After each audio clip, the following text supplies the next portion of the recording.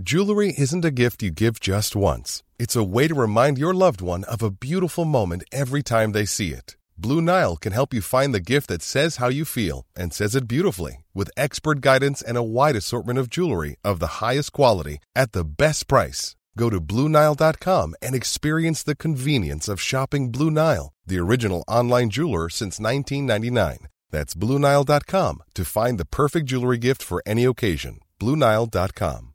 This is Paige, the co-host of Giggly Squad, and I want to tell you about a company that I've been loving, Olive & June. Olive & June gives you everything that you need for a salon-quality manicure in one box. And if you break it down, it really comes out to $2 a manicure, which is absolutely insane. It's also so easy to get salon-worthy nails at home with Olive & June. The difference between how your nails used to look when you did them yourself and now with the Mani system is a complete game changer. The best thing about Olive & June, too, is it's a quick dry. Dries in about 1 minute, lasts for 5 days, and full coverage in up to 1 to 2 coats. Visit oliveandjune.com/perfectmani20 for 20% off your first system. That's oliveandjune.com/perfectmani20 for 20% off your first system.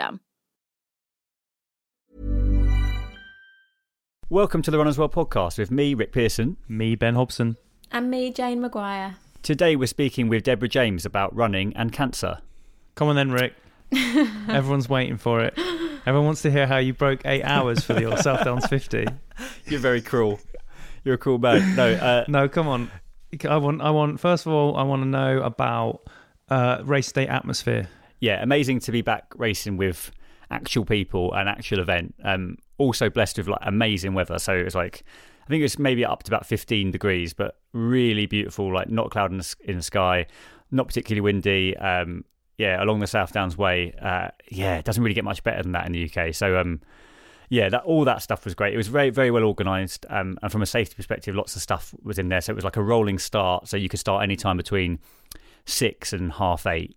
And then the aid stations, everything was kind of wrapped individually. So it wasn't like it wasn't a buffet. Do you know what I mean? It wasn't a kind of free for all.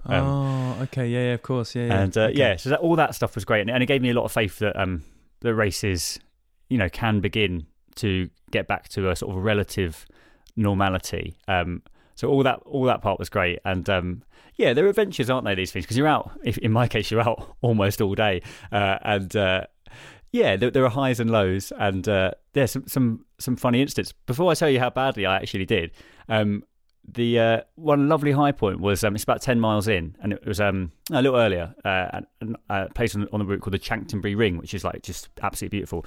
And I was chatting with my mate George, and a female runner in front said, "Oh, I recognise you from the Runners World podcast, and I've had you guys on, like accompanying me on all my long runs for this race," and that was so nice, mate, to hear that. It was so nice because it was that's amazing. That's really it was sweet. It was really sweet.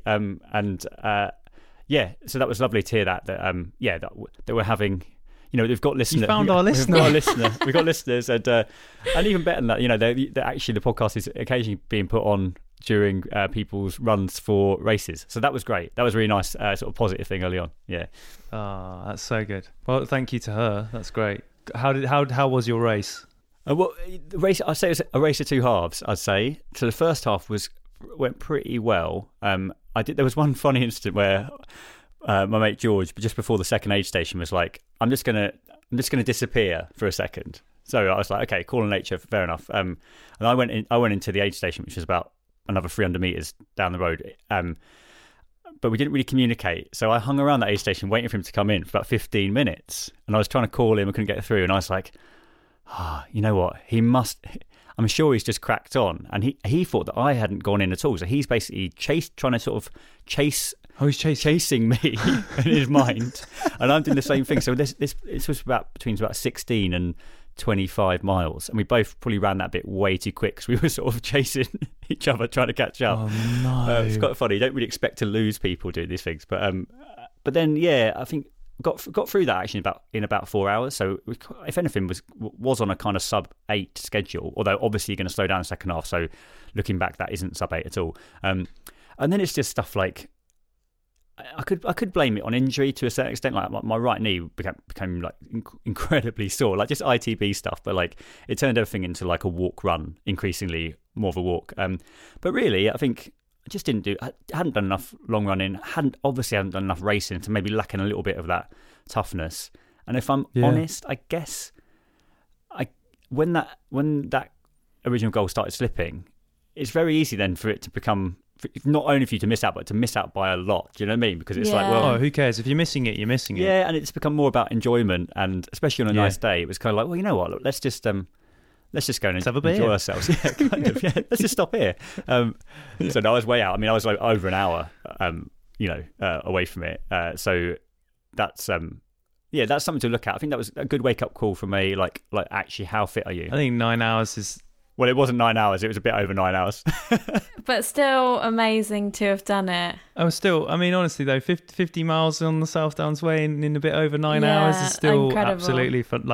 It's still such a good result. Well, not the one you wanted, but still brilliant. Yeah, single digits. I'm going to say that. Single digits. But all right, perfect. I think this is why, this is really interesting, isn't it? Because it's like, obviously I've never done an ultra, but I remember when I was speaking to Lewis, who's the guy who coaches me, he was saying, why sub 4? Like, why do we have these times? Because he said the second you go to 4:01, you're like, well, no point now. And you just give up. And it's like that thing, isn't it? Of having like whole numbers in your head.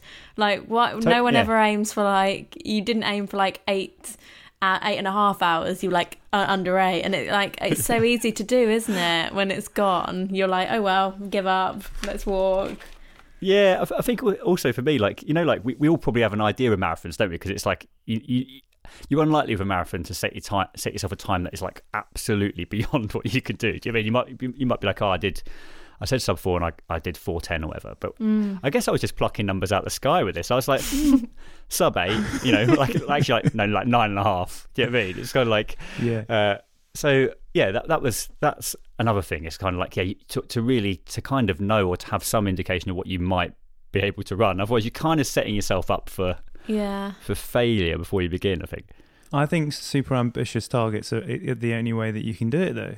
Yeah, I know what you're saying, mate. It gets you to the line. It gives you something to motivate. I mean, there's obviously definitely a very delicate balancing act between too ambitious and achievable. Yeah, but you've got you've got to have that sort of sense in your head. Otherwise, you won't ever really go for it. And then you learn more because then you'll go, oh wow, like I was not in the condition or whatever to get that time, and I realise that that's based on this much training or this lack of racing or those sorts of things, and that's where you get the knowledge from rather than anything else. Yeah, you're not losing, Rick. You're learning, right? That's right. It's win or learn. How do you feel now? Do you feel like? Really, are you really okay? Or do you feel like really disappointed? I think it's awful when people feel disappointed and I'm like, oh my God, you've just run 50 miles. Like, shut up. Yeah, I think that's true, Jane. It's like, it's only the second time I've ever run that particular distance. And my mate George was good on that. It's like, this is still like, this is still a great achievement in itself. I was like, actually, absolutely, to cover that distance in a day, anyone who completed that race is incredible. Deserves a pat on the back. I guess your goals just change, don't they, in time? And if you feel like you've already done that distance, then it's harder to give yourself like the kind of credit for doing it again. I'm sure lots of people fall into that trap with a marathon as well. It's not like if you're like, oh, I know I could have done better, then actually some of the joy can get taken away. But yeah, it was good. I think I just need to concentrate on some of the shorter stuff, though. To be honest, I think I'm going to find that way easier to train for. That's the other thing about this. Is like sort of. I was a bit like, look, I live in a hilly part of London, so the hill part of it is not going to be awful. It's not going to be so different, and it is. It's massively, massively different, And it was pretty naive of me to sort of to think that I could replicate that. It's the terrain is completely different. The hills are 4 or 5 times higher than what you can get access to in South London, and that over 50 miles is gonna take its toll on you if you haven't been able to sort of train as specifically as you might have done. So that's all good learning as well. But I think maybe if you're living in a city like we are, maybe if you're interested in times and performing, then you should pick your races along those lines as well. Yeah, but you would have normally travelled out to the race, or certainly parts of the route, right? Yes, that's true. Yeah, that's true. So, I know when you did the 100, you were visiting sections of it quite regularly and running those. I was child-free at that point, though, wasn't I? I was child-free back then. This is it. a warning to all: remain child free, and in your running will be fine. Were you both running on the weekend? Yeah, I did some. I think I can class it as run some. So if anyone doesn't know, we've got the campaign running, which is a sort of just Google run some, and you'll find lots of info about this campaign, which is a great campaign. So I did a bit of that, which was where I ran to Lidl and bought a sand pit for the garden for the kids, and then walked home carrying it. So I think I've done a bit of cardio and a bit of strength and conditioning there. Yeah, for sure. With my run son.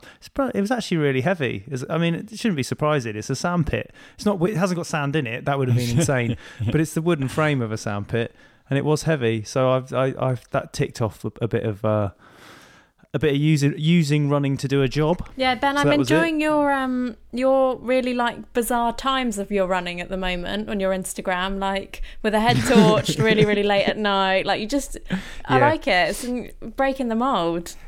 My running is now all either task based or like I spent all day eating cake and I have to move.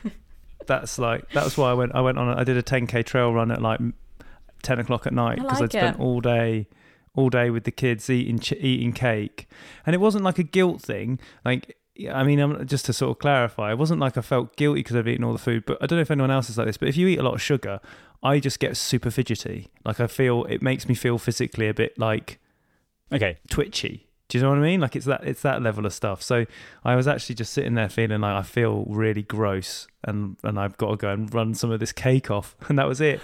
Fair enough. How about you, Jane? Yeah, I did. And back to kind of a 10 mile long run at the weekend, and I just like 10 miles. It was meant to be 11 this week, and I thought no, I want it to be 10. So I like that. I like the round number. I like the route I do.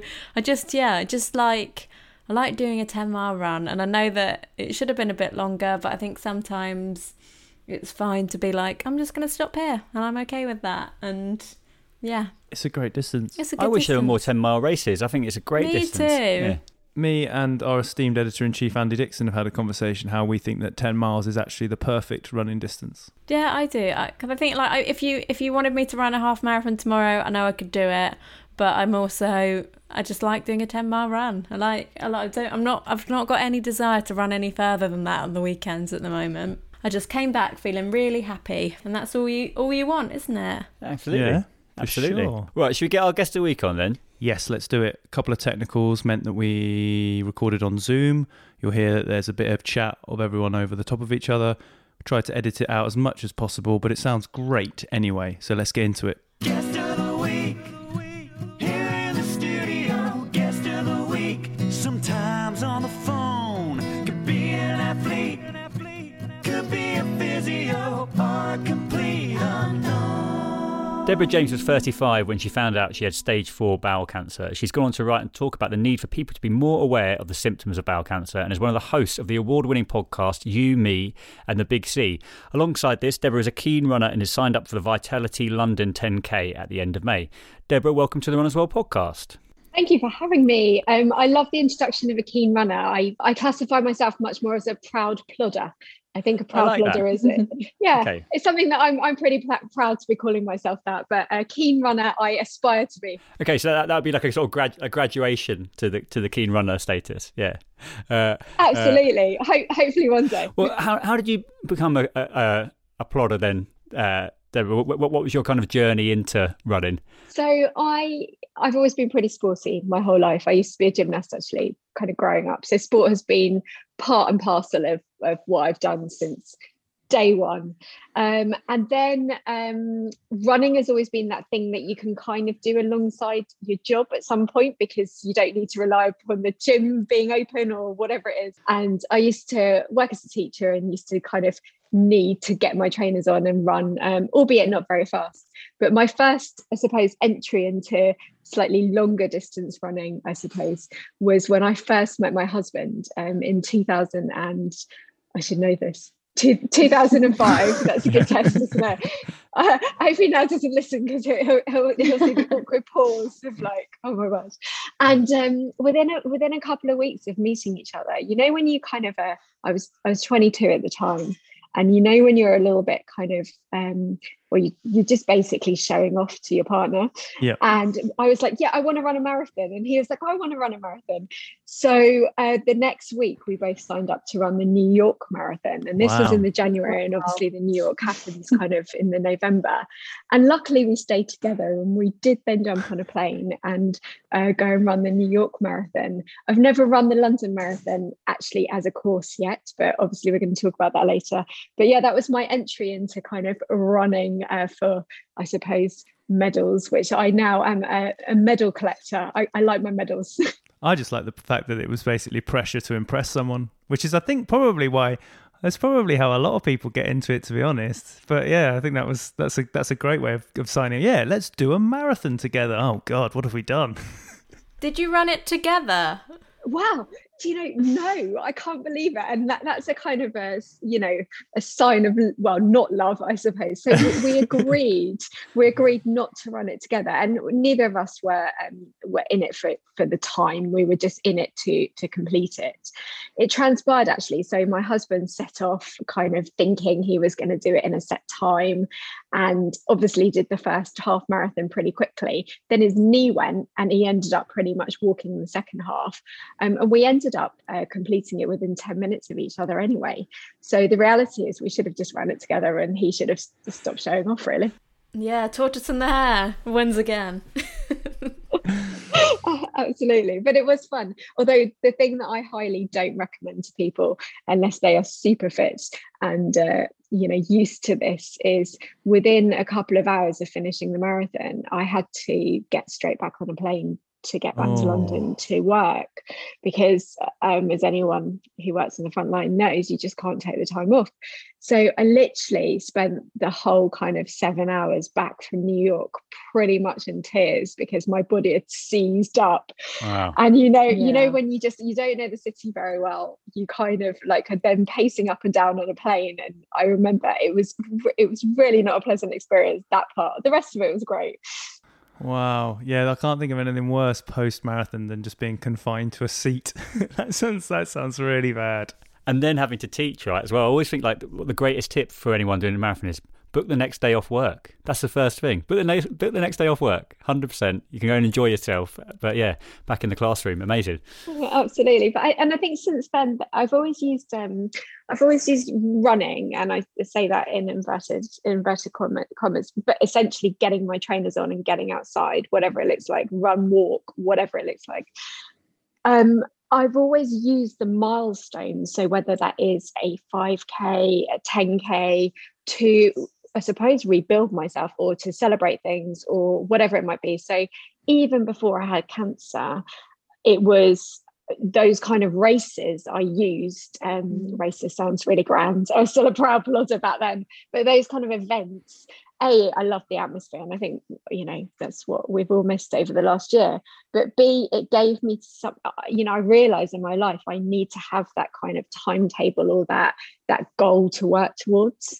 And I like the big shiny medals. Like I don't think there's any shame in saying that, because I think actually I look back at those medals for whatever it is, whether it's for the local 5K race or for the New York Marathon, and I feel really proud, because each and every single one of them, at least I said yes, and I got my trainers on and I turned up and I did it.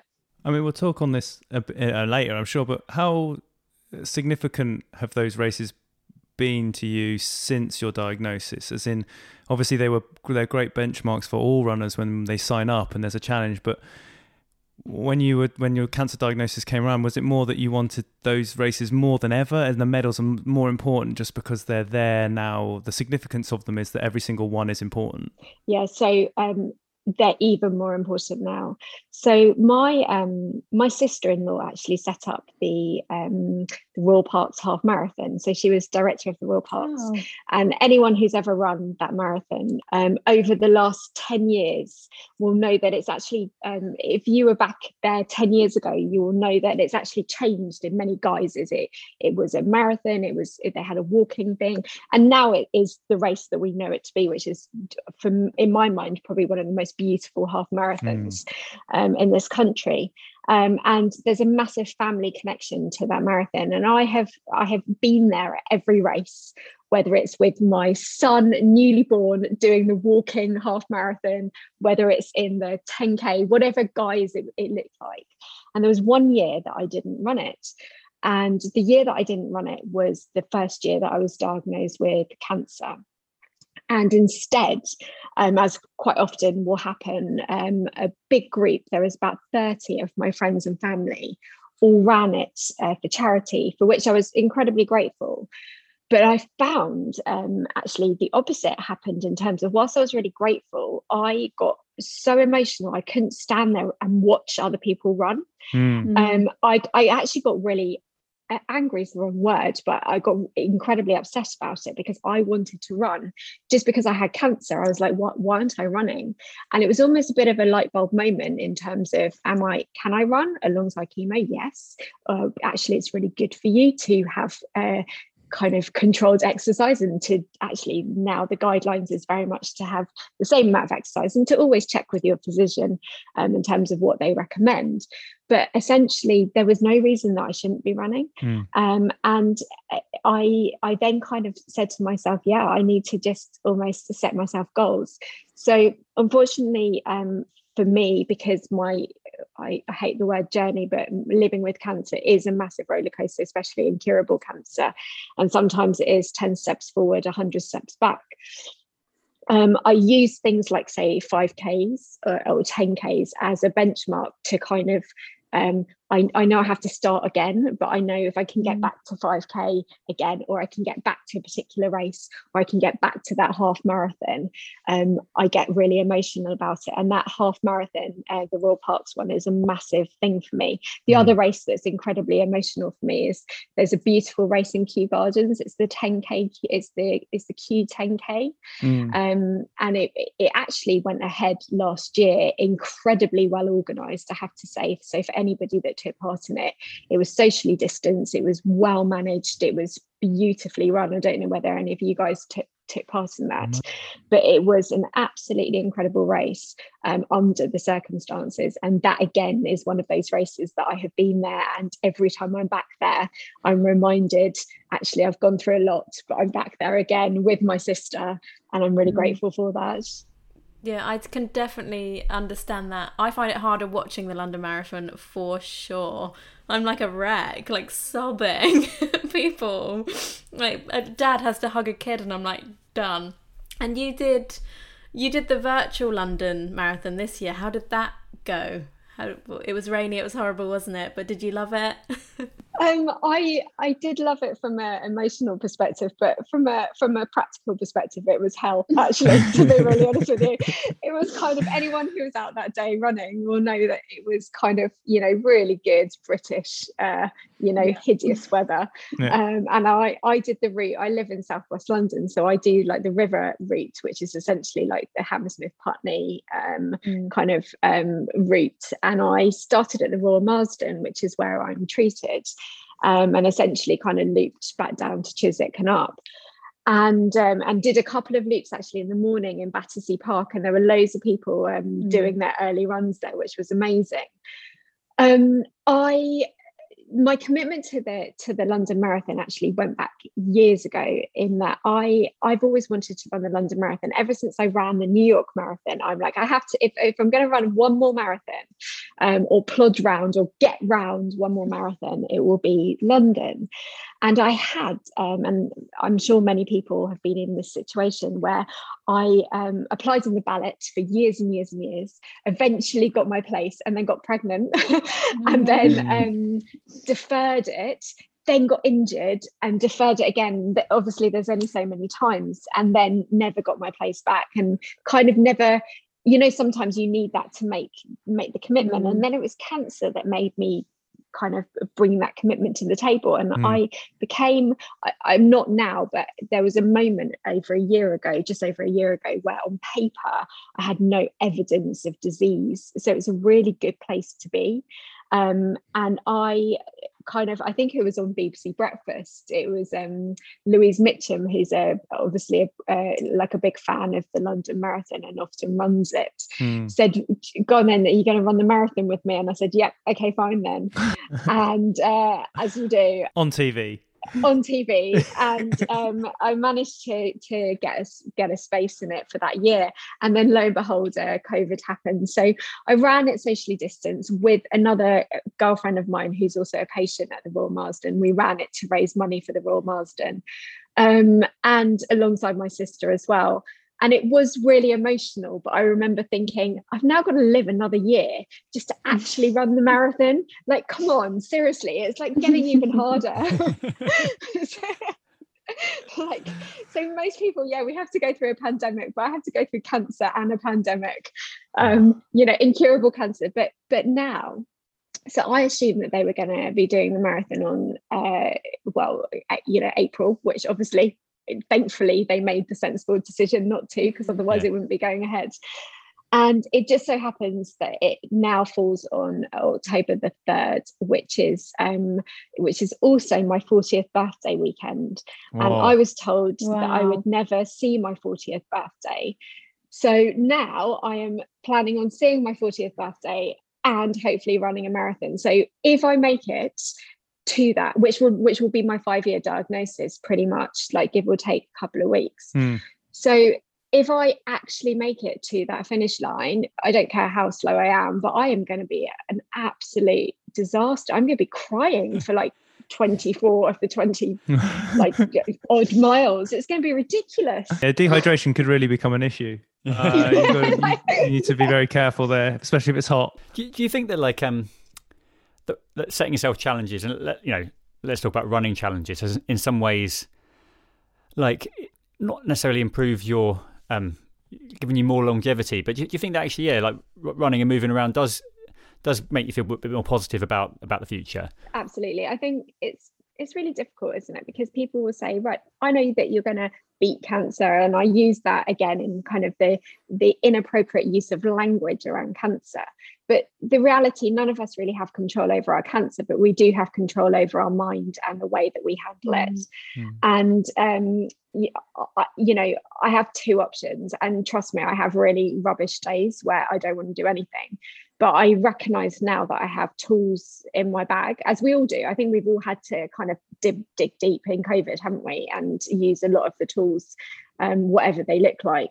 And for me, I suppose when I am feeling rubbish, actually the running is a kind of, how do you flip your mindset? And actually, whether it is running or walking, whatever it looks like, putting my trainers on and calling myself a runner is a really good starting point for me, because if I get bad news, there's only so many hours I can sit and kind of cry over it.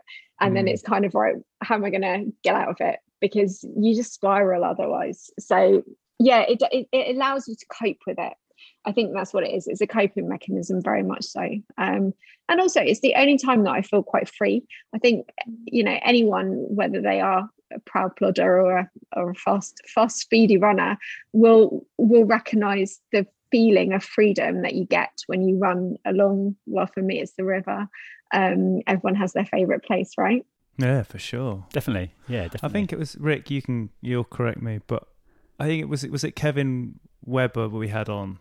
Yeah. And Kevin had prostate cancer, and he was telling us a story about how it was a full moon one night, and he went out to have a look at the full moon, because he thought, oh, well, I'm just going to have a look at a full moon because, I might not see another one. And he just went and had a look. And he was just in his normal, I think just normal jeans and something like that. And then he decided that he was outside, so he might as well go for a run because he was outside now. So he went for a run. And he just went and did, I think, like 5 miles or something in his jeans, and then came home. And it was that sense of freedom, because it was combined with, I might as well go for a run now because I don't know when I'll be able to next. If I, as you say, if I have a bad day or I get some bad news, it might not be that I can go again soon. So I'm outside. I've seen a lovely full moon. I'm going to go and run 5 miles. And he did it. And it was amazing because it gives you that sort of switch of just like when we sit and complain about like, oh, I've got a training session coming up. Oh, I've got to go and do whatever miles, oh, I can't be bothered. It's cold, blah, blah, blah. And it's actually that flip of it being like, this is such a privilege to be able to go out and do that little effort, that little run, that you just kind of have to, as you say, you have these tools to help you kind of just get through it. And I think COVID, as you say, everyone else has had to deal with that. Like, oh wow, I can go out on my own for an hour a day. Like, wow, that's such a treat now. Whereas before I would have been like, oh, 2 runs a day, whatever. Like, you skip, oh, I can't be bothered. And you suddenly become these sort of taken for granted for privileges that we all have.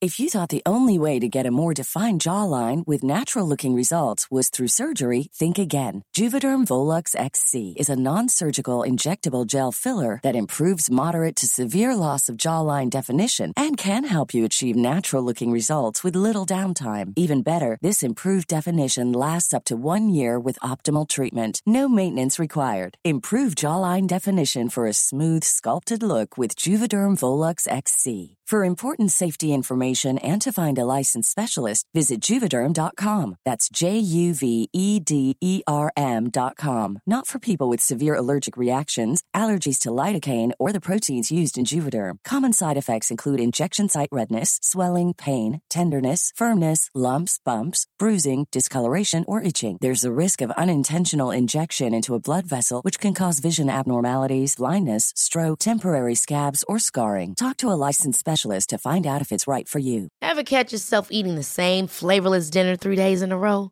Dreaming of something better? Well, HelloFresh is your guilt-free dream come true, baby. It's me, Keke Palmer.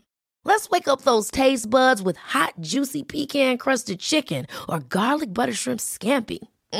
Hello Fresh. Stop dreaming of all the delicious possibilities and dig in at HelloFresh.com. Let's get this dinner party started. You should celebrate yourself every day, but some days you should celebrate with jewelry. Whether you want to commemorate an unforgettable moment or just bring some added sparkle to your collection, Blue Nile can offer you expert guidance and a wide assortment of jewelry of the highest quality at the best price. Go to BlueNile.com today and experience the ease and convenience of shopping Blue Nile, the original online jeweler since 1999. That's BlueNile.com. BlueNile.com. Yeah, you're right though about for me, I can never stick to a plan. So if I was training for something, that's just not an option really for me, because actually I do have to listen to my body. We all have to listen to our bodies, but for me it's pretty unpredictable, and I'm quite often thrown a curveball. So I remember actually running. This sounds really slow. It is really slow, but I don't care. I'm really proud of it. I'm like I keep on saying, I'm not fast, but I managed to get my 5K under half an hour. I'm really chuffed about this. This is taking forever. I get that is like nothing to a lot of people, but for me, that's really good. I think you're doing yourself a disservice here. I think you need to. Yeah, that's running is just running. I think that's kind of like one of the things that everyone just needs to understand a bit more. And it's kind of, it doesn't matter where you come into it. And for me, no. I'm kind of somebody, just to put it into perspective, and I get like a lot of people say, oh, it's not about times, but I find that actually even in my category, the times drives me, and it gives me a kind of bit of a benchmark in terms of, okay, if I can make it back to my 35 minutes, I know I'm okay. If I can make it back to my 29 minute, I know I'm smashing it. And it follows up from your story in terms of you have to make the most of those different opportunities. So I just had a major thoracic resection before Christmas, which involved like 2 deflated lungs and all these kind of things. I've had a lot of lung operations. And for anybody that's had a lot of lung surgery over, in their life, they'll know that exercise exercise, movement, whatever that looks like. And for me, running is actually part of my rehabilitation. Right. So the day before I went in to have my operation, I ran my fastest 5K because I knew, and I still haven't got back there. So this is like 3.5 months, 4 months now post surgery. And I'm still not back there. But it's because the reason I did that is because I had to make the most of the fact that I felt okay. I was about to have an operation, and if I didn't, it was now or never. Yeah. And if I didn't do it now, I knew that it's not going to happen for another 6 months, because to rebuild basically from scratch again, I have done the Couch to 5K app, which I think is amazing. Yeah. But I've done it about 5 times over the last 5 years, because every single time I have an operation, I have to start again. And yeah, my level of fitness kind of, I have a baseline, but I think people assume that your progress always has to look kind of, in a upward curve. And for people like me, it's never going to be like that. It's always going to be kind of making the most of whatever grabbed moment you can find. Can we talk a little bit about the Vitality 10K and the Celebrate You campaign that's happening at the end of May that I know you're getting involved with? What was it about that race and that campaign that kind of attracted you to it?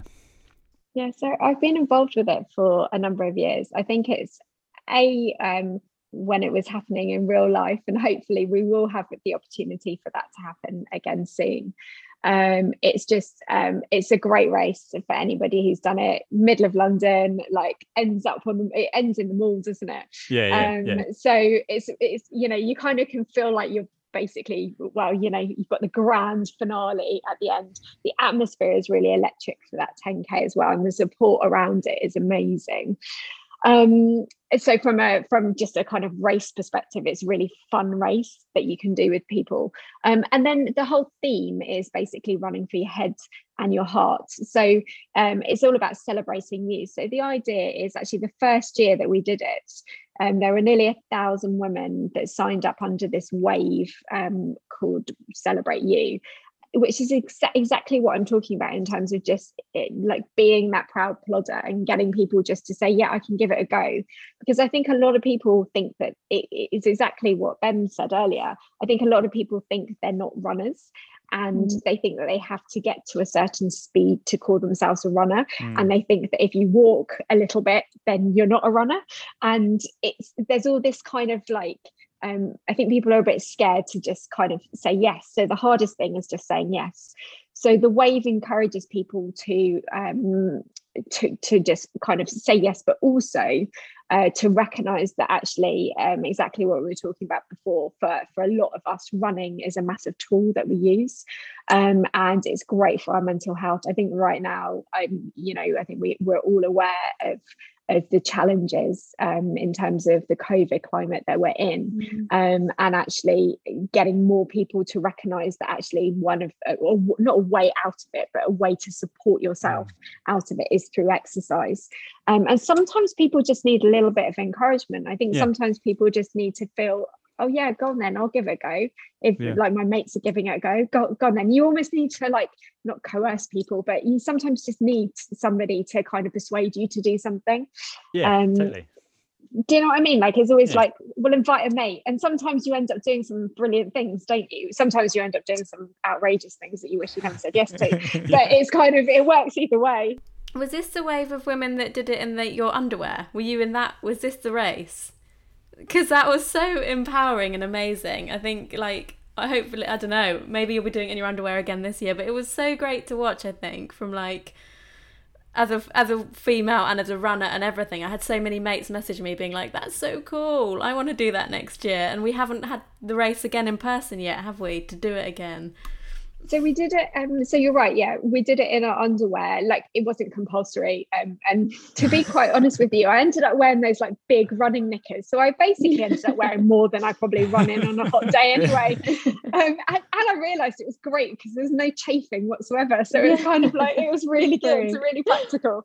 But I don't recommend running around the streets in your underwear all the time. But it was really good because it was also about the fact that I think a lot of people, regardless of their size, their shape, their body, they feel like, well, I'm not a runner, I don't look like a runner. But the reality is that runners look like all of us. Any single one of us can be a runner. And I think it's reminding people that you don't have to be this like skinny mini like fit freak. Not saying that runners are like that, but you know what I mean. You don't have to kind of conform to a stereotype to be that runner. And the reason that we were doing it in our underwear was essentially to showcase that, to kind of say, look, we're all doing this and we can all do the 10K and we don't care how slow we are. And that was really fun. And then obviously this year in COVID, I say this year, last year, 2020, the race happened virtually. And myself and a socially distanced group of 6, it was kind of, what are we allowed to do? So socially distanced group of 6, we ran around Battersea Park in our underwear. And strangely, we didn't get that many weird looks. So I don't know whether COVID has just made us all kind of not even bat an eyelid at what we're doing outside. But nobody really blinked. So we did it in our underwear. And then hopefully this year, obviously there is the virtual option at the moment. And then hopefully later in the year, there may or may not be a scheduled in real life race. I hope so. You've got a new book, Deborah, coming up, haven't you? How to Live When You Could Be Dead. Can you tell us a little bit about, it's an interesting title. What's it all about? Yeah, so that's either coming out, depending on if I can put a rocket up my bum, either coming out on the weekend of the marathon, or knowing me, I think it will be the new year, if I'm being really honest with you. Actually, if I'm just being really honest with myself, sometimes you have to kind of go, just be honest with yourself, Deborah, and recognise that you're not going to meet your deadline.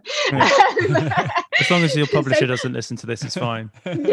Yes, it's all right. My publisher has about 20 emails waiting in my inbox that I'm choosing to ignore because she knows blatantly well that I haven't done any of the edits required. So the first draft is written, and it's so essentially my background was obviously in teaching. Well, I say obviously, my background was in teaching, and for 16 years I worked. I ended up being a deputy head, but I worked alongside loads of really fun education researchers looking at mindset. So we've all heard of growth mindset and what it looks like. Well, I hope we have, and essentially just the idea that you can use your mind to is exactly what we're talking about, to flip situations. And what we found in education was based on the work of a lady called Carol Dweck, who obviously created Mindset. It is great. It's the original Mindset book. If anybody hasn't yet read it, I'm sure millions of people around the world have read it. Yeah. But we found that, and even Carol is a critique of her own work. She found that actually it's all good and well knowing how to have a positive mindset, a growth mindset. But what she realized is when it was implemented in schools, when we in our adult lives actually implement it, none of us really know what to do. We don't have the tools. Like we all go, yeah, we've got a growth mindset. And then we basically go, oh no, I can't go and do 10K.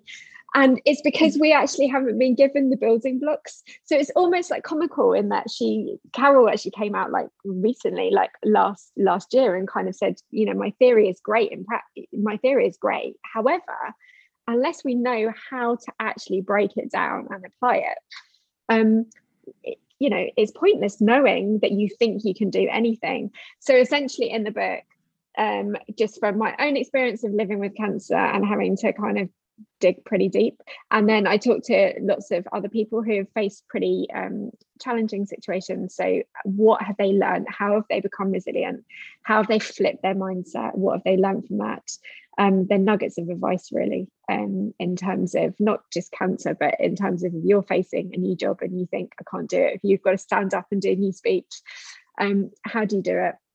It's essentially about self-reflection, if I'm being really honest with you. Being prepared to fail. We all know this. But yeah, it's kind of a bit, it's not, hopefully not too teachery. I have got a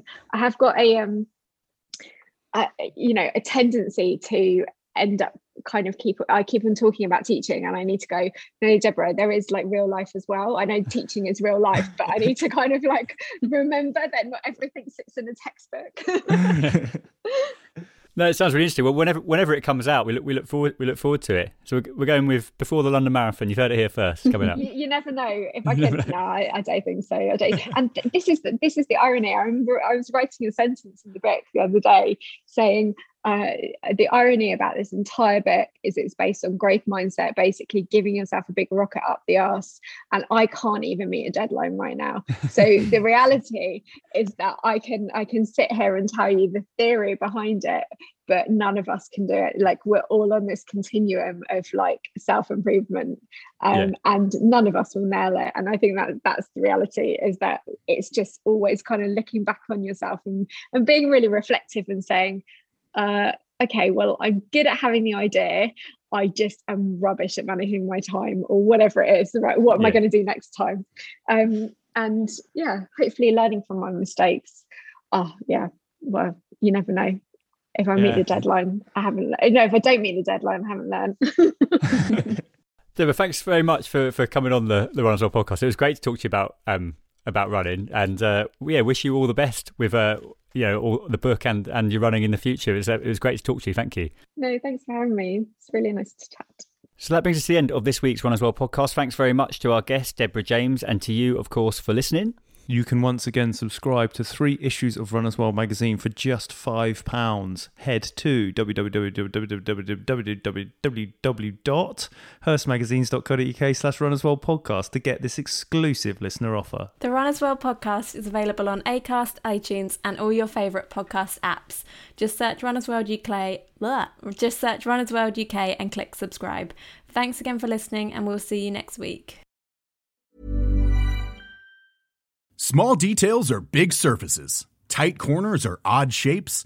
Flat, rounded, textured, or tall. Whatever your next project, there's a spray paint pattern that's just right.